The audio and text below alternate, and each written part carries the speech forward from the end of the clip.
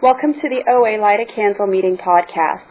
Visit our website at www.oalaig.org, where you'll find 3 separate speaker feeds with over 200 speaker files, forms for ordering CDs for these speakers, and a place to donate to keep this special service active. I would now like to introduce our speaker for tonight, Laura.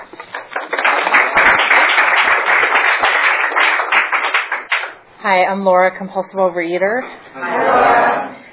Boy, what a thrill to be able to share my experience, strength, and hope in OA. I came to this fellowship in August of 1989, and I started abstaining about a week and a half later. So last August, I took a candle for 20 years, and I came into this program completely separated from myself. I weighed about 70 pounds more than I do now, but I had gotten really, really good at denial of my physical self.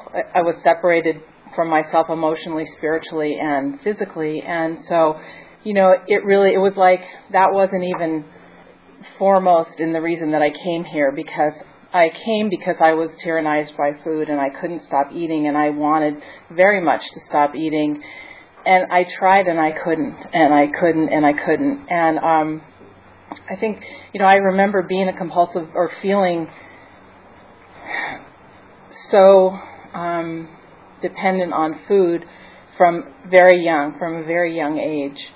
I remember when I went to some family trip when I was probably like 6 or 7, and I specifically, I could tell you what I ate at that dinner, because it was really, it was so exceptional. It was my comfort. It was what I used to feel okay about myself. I was never actually really overweight until I was a teenager, probably about 15 or 16. But when I was 10 years old, I am the height I am now, which is 5'4", and I was really big for my age, tall for my age, and I just, for whatever reason, my parents reacted to me as if I were seriously overweight, and I felt treated like that, and I felt humiliated by that, and the scars of that remain to this day. I have to work a really strong program to accept myself as I am, whatever I am.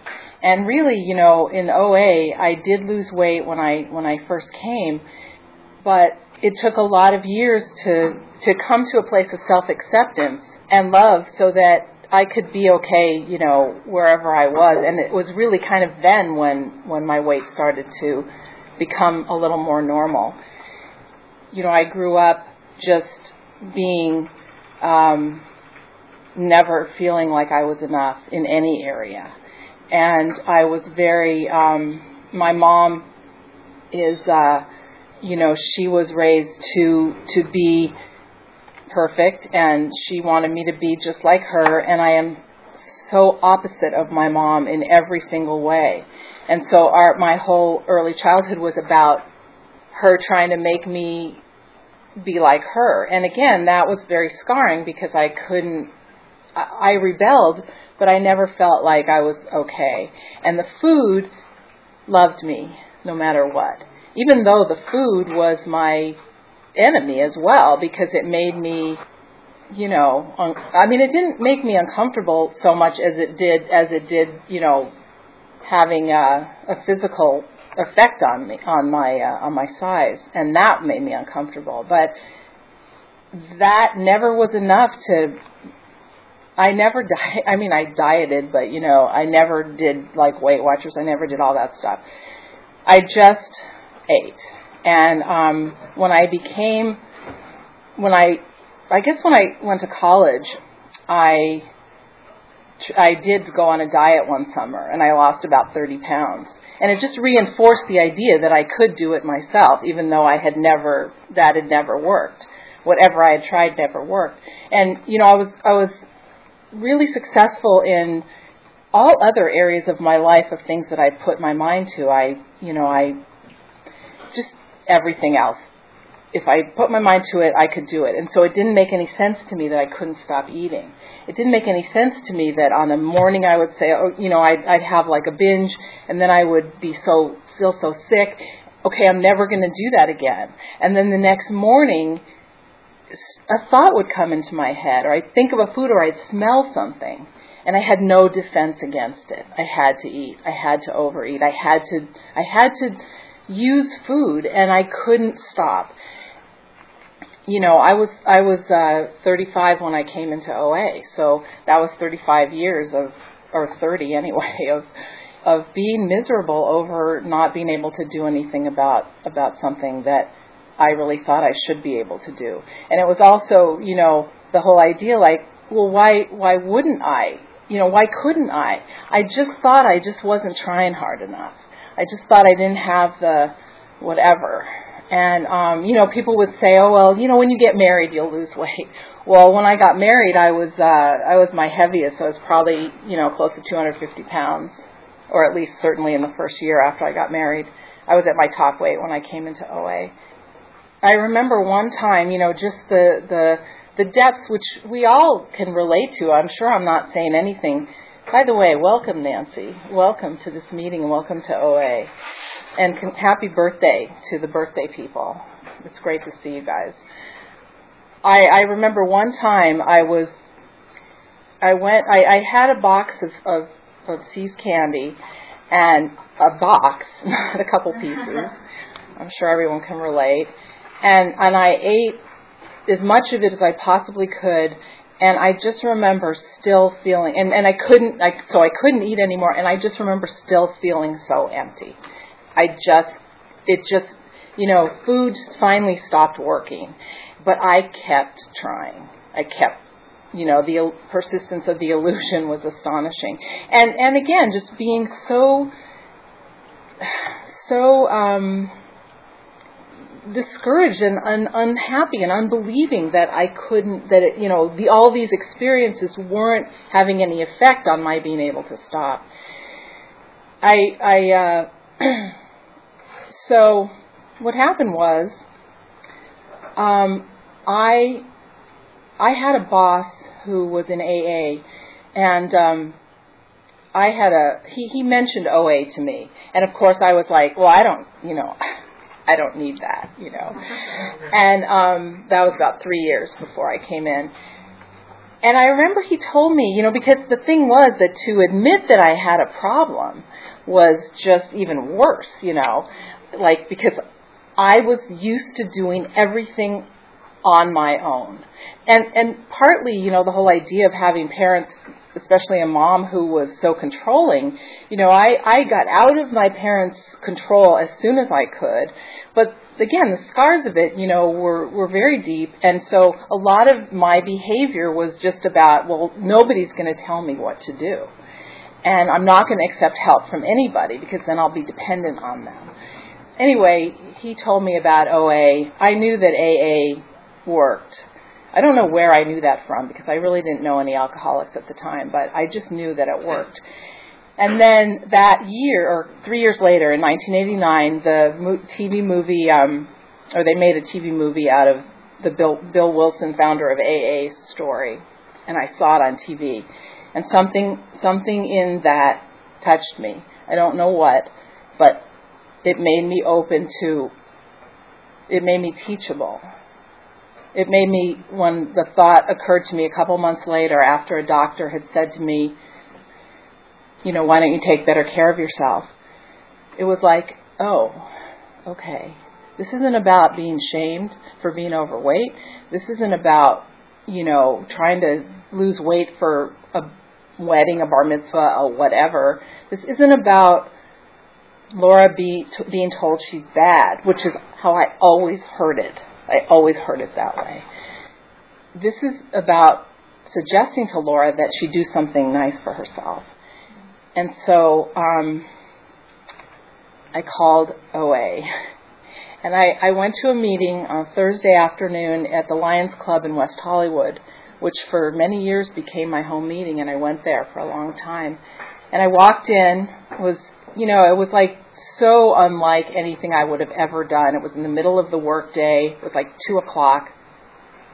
I walked in and I saw these people sitting around the table, and the meeting started. And of course, I might have identified as a newcomer.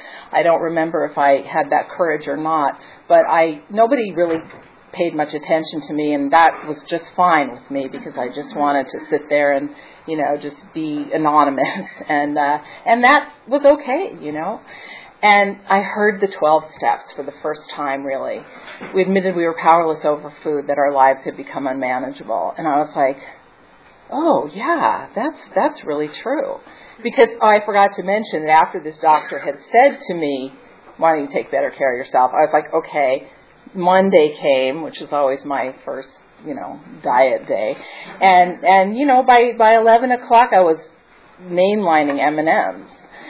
And so, that was part of the decision. I admitted I was powerless over food. My life had become unmanageable, and I came into the rooms and I heard that affirmed. And what a freedom. It was like all of a sudden everything started to change. I started to realize that, here was a room full of people like we are here today. We're all alike. We all have something in common. And at the time, I never thought anybody had what I had. I thought I was completely alone. In 1989, society wasn't like it is today, where people talk openly about eating disorders, and it's very, very discussed. Not back then. I thought I was alone. None of my friends that I knew of had eating disorders, although they probably did. I just didn't know. And here was a room full of people that were just like me. And it felt so good. And it felt so safe. Came to believe that a power greater than ourselves could restore us to sanity.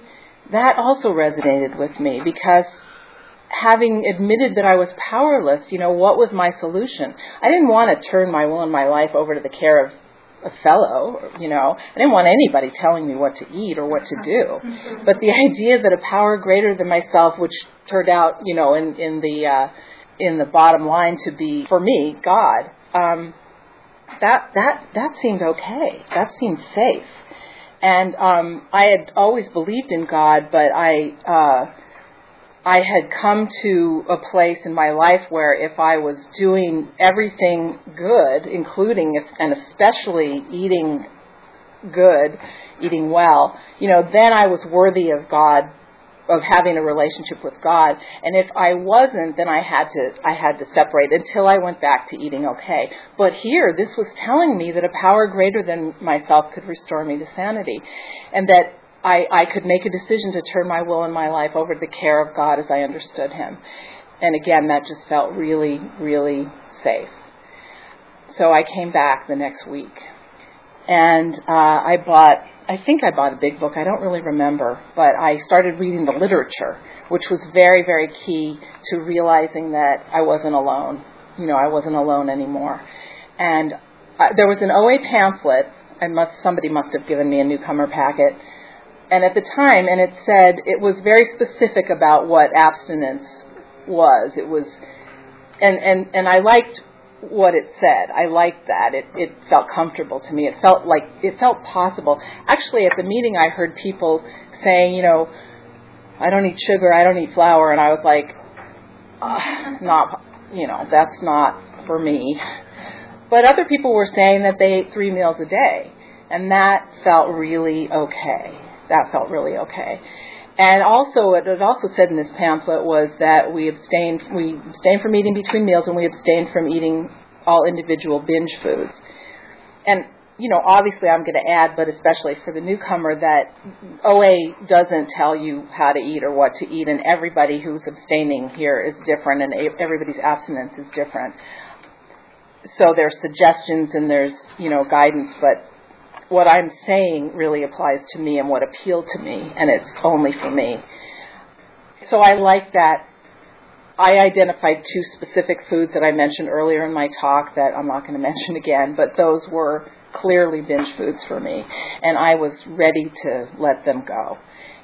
So I really kind of took the 3rd step literally. On a Friday night, which is really significant because my binge day was always Saturday, on a Friday night I sort of said to God, as I understood God, okay, God, I'm going to turn my will and my life over to your care, literally kind of here. And I'm going to, if it's possible, 3 meals tomorrow and abstaining from these particular foods, that's what I'd like to do. That's what I'm ready to do. And I went to sleep, and the next day, August 26, 1989, was my first day of abstinence. And it was as different on Saturday from Friday as it could have been, because I wasn't compelled anymore.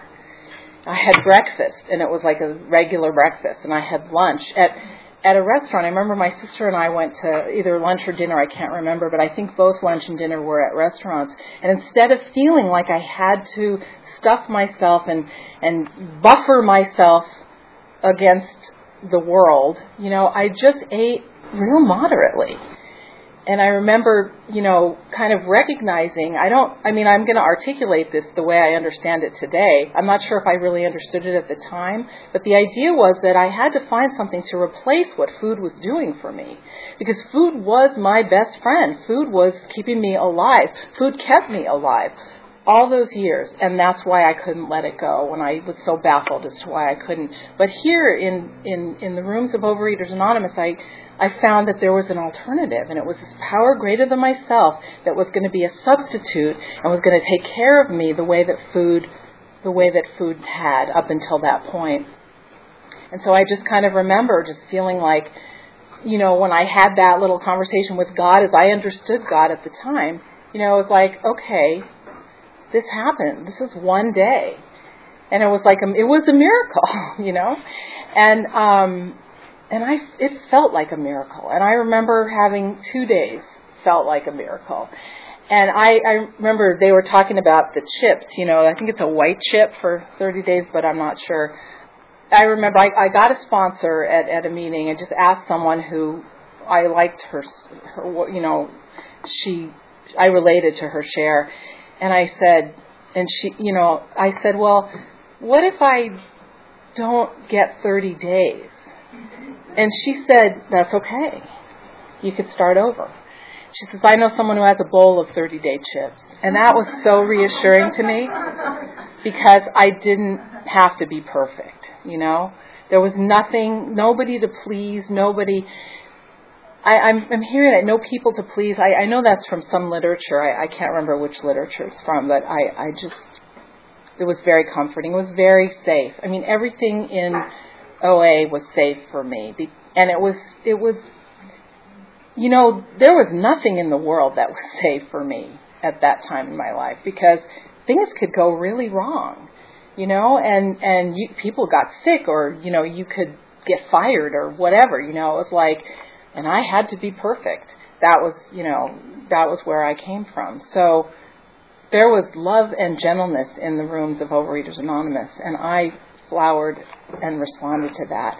I started reading the literature very, very intensely, and besides the big book, which is, of course, Big Book of Alcoholics Anonymous, besides that, the OA Brown book with the stories was hugely helpful to me, because, again, I was reading on paper, like in a book that someone actually published, that there were people like me. And it was really, it was very, very helpful. I started working the steps. I had a sponsor. I've had a lot of different sponsors early in my program. They all kept moving out of town. But I had a sponsor who helped me work the fourth step the first time. And she had me do it out of the big book, and it was the columns, about who I was resentful at and what, blah, blah, blah, the various things that you write, and what was my part in it. And then she gave me a fifth column, which said, what would God have you do today? And the thing about my first four-step was, this was a lifetime, 35 years worth of resentments and anger. And I I just gave myself to it.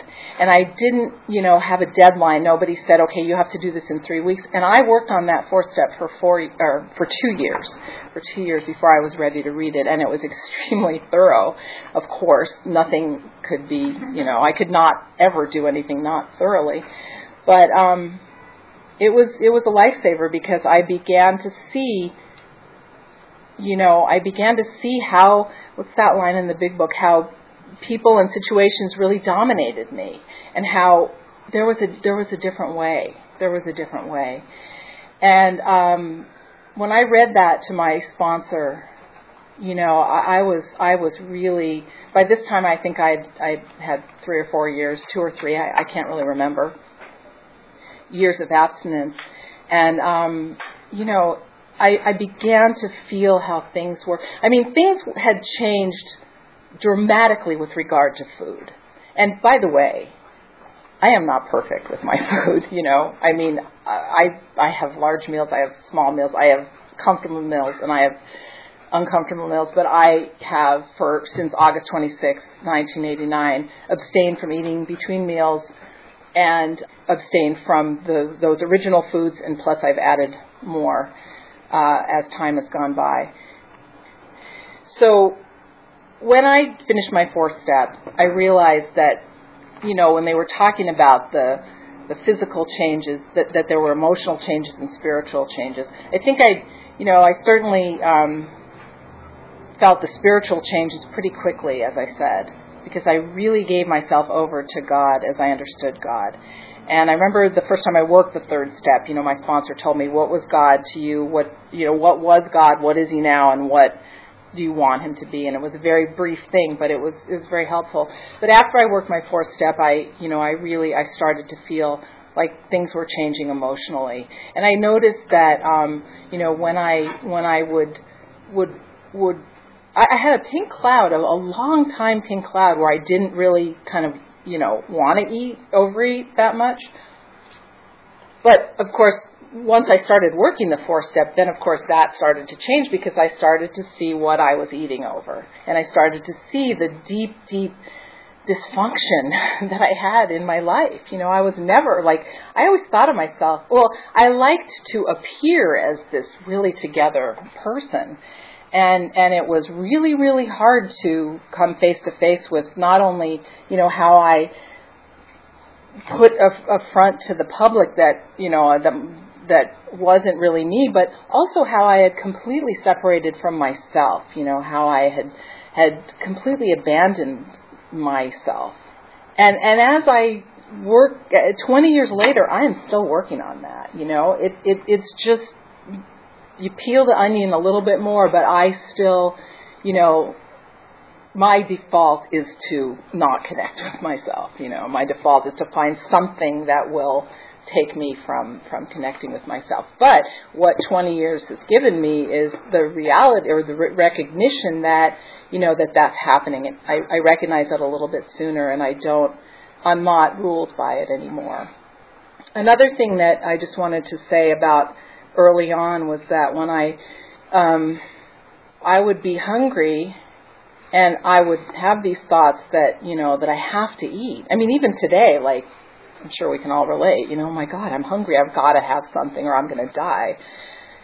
But I remember reading in a pamphlet, an OA pamphlet, it said, don't be afraid of the hunger. Although it is painful, it can't hurt you and it will pass.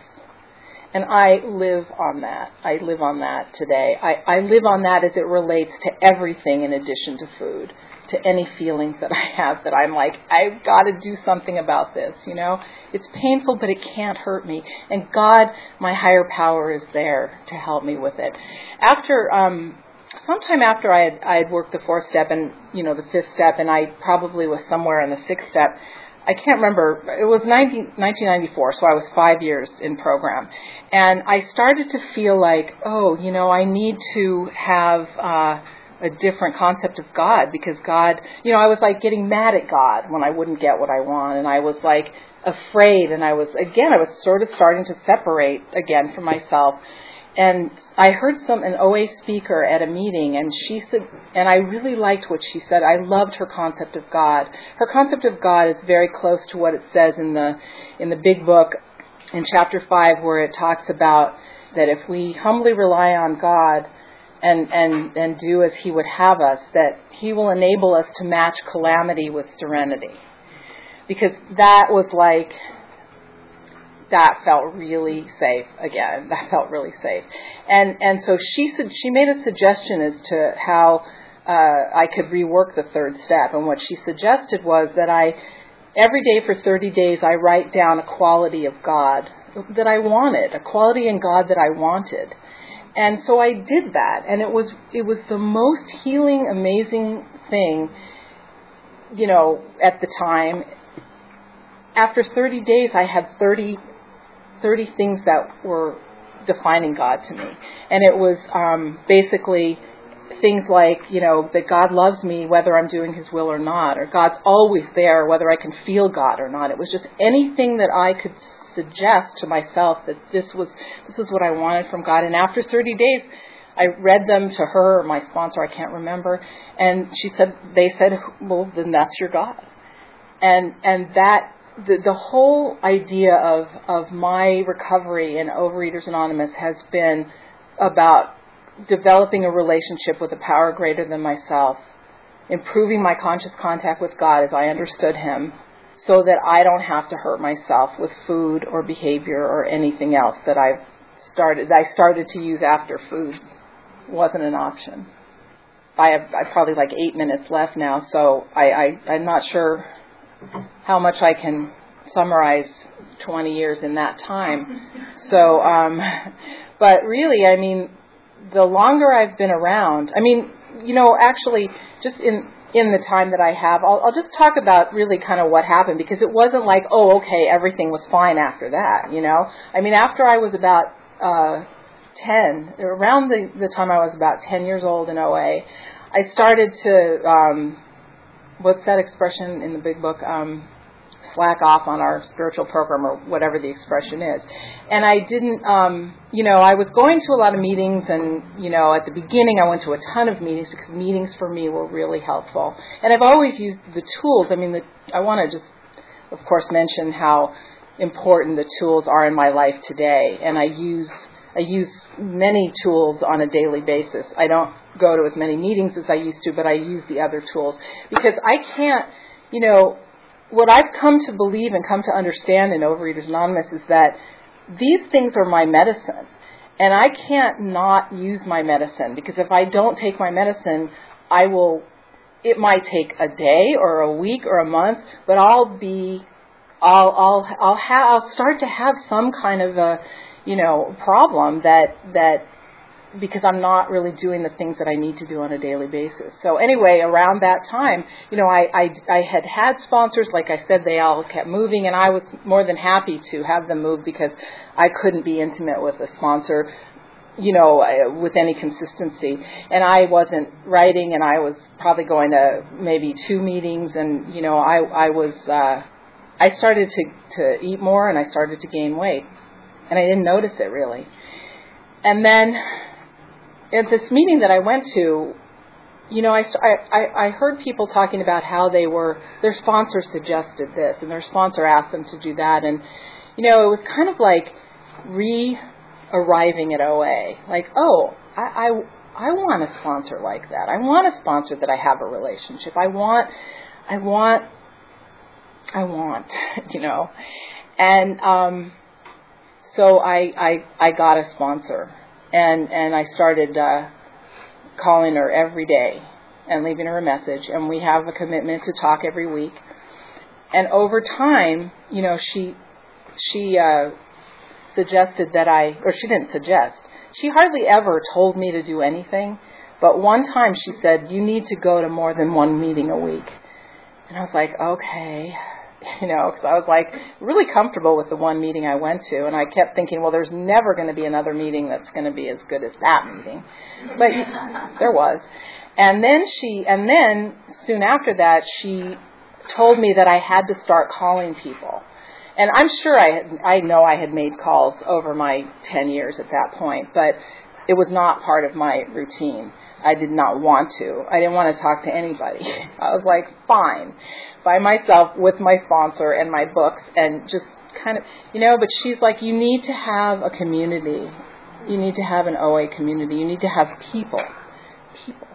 I was like, okay, how do I do it? And I'm 10 in OA. So, I was sort of like, that was like such a changing point for me because I was like, I had to be teachable again. And she just said, call up and say, I'm practicing making calls. And I did. And now today, like 10 years later, and I'll just add, of course, that things started to change and things got better and my food cleaned up and I had lost probably, I don't know, some amount of weight when I'd first gotten there and kind of stabilized and, like I said, started to go up. And in the last, probably 8 years, I've probably lost, 30, 40 pounds. I'm not really sure. But because it isn't important anymore. It doesn't, if I focus on my weight, I start gaining weight. If I focus on the steps and my spiritual recovery and my emotional recovery, my connection with my fellows in Overeaters Anonymous, then I'm comfortable and then I'm okay. Just want to put in this one other plug. For the last 10 years, I mean, working the steps, I've worked the steps quite a few times over and over again. And the way that I do that now is that I have a commitment to myself to write for a certain amount of time every week. And if I can't do it on the day that I usually do it, I do it other days. And sometimes if I just can't write because it's just too emotionally hard, I'll read some literature. It's like I give myself a break today. I mean, I'm so different from the way that I was when I first came in, this like intense perfectionist who had no other way of doing it because that kept me alive. And today I'm still a perfectionist and I still struggle with those things, but I get it sooner that it doesn't have to be that way, and I have alternatives. I have my fellows, I have the tools, I have the literature, I have a sponsor, I have meetings, I do service. That's a tool I always forget to mention. And, doing service for others, which is, I call a lot of people that I know, and I also try to call newcomers that I don't know, or somebody that I don't know, because it's harder for me to do that, and it makes me feel better. I remember what it was like to make a call. It's like I'm bothering somebody, they don't want to hear from me, but I know when I get calls today, I am thrilled. I love to get calls. So everything about my life on the outside is the same. I'm married to the same person. I do the same kind of work. I have a relationship with my family, although that's changed dramatically for the better. But inside, I am connected to myself. There's my favorite story, and I'll just close with this. In the big book, the Alcoholics Anonymous big book, is AA number 3, where they talk about how he got out of the hospital and he ran a political campaign and he lost. But he found God, and in finding God, he had found himself. And that's my story. Thank you.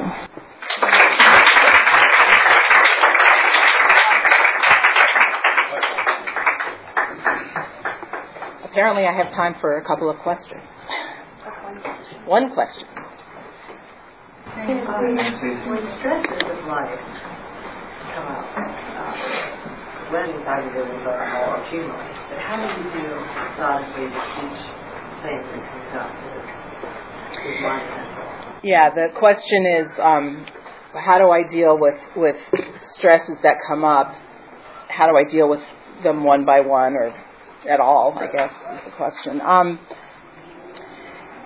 It depends on, I guess, what kind of mood I'm in or what the situation is. But because my still default is to hardly ever reach out to others first. So I go to God first. And I say, God, what is your will for me? Or I write, or I pray, or, I use my relationship with my higher power. But really, the ultimate is when I say it out loud and tell another person how I feel. It takes all It takes it all away. I'll just give an example. My husband and I went on a trip, and we went overseas, and I was just terrified. I just hate to travel. I was like, oh, we're gonna die in a plane crash or whatever. And I was really afraid that I wasn't gonna come back, but I was humiliated to even admit that. Like, everybody's like, oh, you're going away, and how great. And I'm like, yeah, but. So the day we left, I went and had lunch with a friend, a program friend, and I said, I'm going to tell her how I feel. And I told her, and she pointed out to me that probably one of the reasons that I was feeling that way is because I was afraid to kind of let go and let myself have a good time. And it was like, oh my God, you're right. And everything changed. And I went and we had a fantastic time. And thanks, Leonard, for your help in that. So it's speaking my truth and finding a safe person to speak it to, and making sure that I'm not using other people who aren't safe, because that's an important lesson to learn too. Thank you. Okay.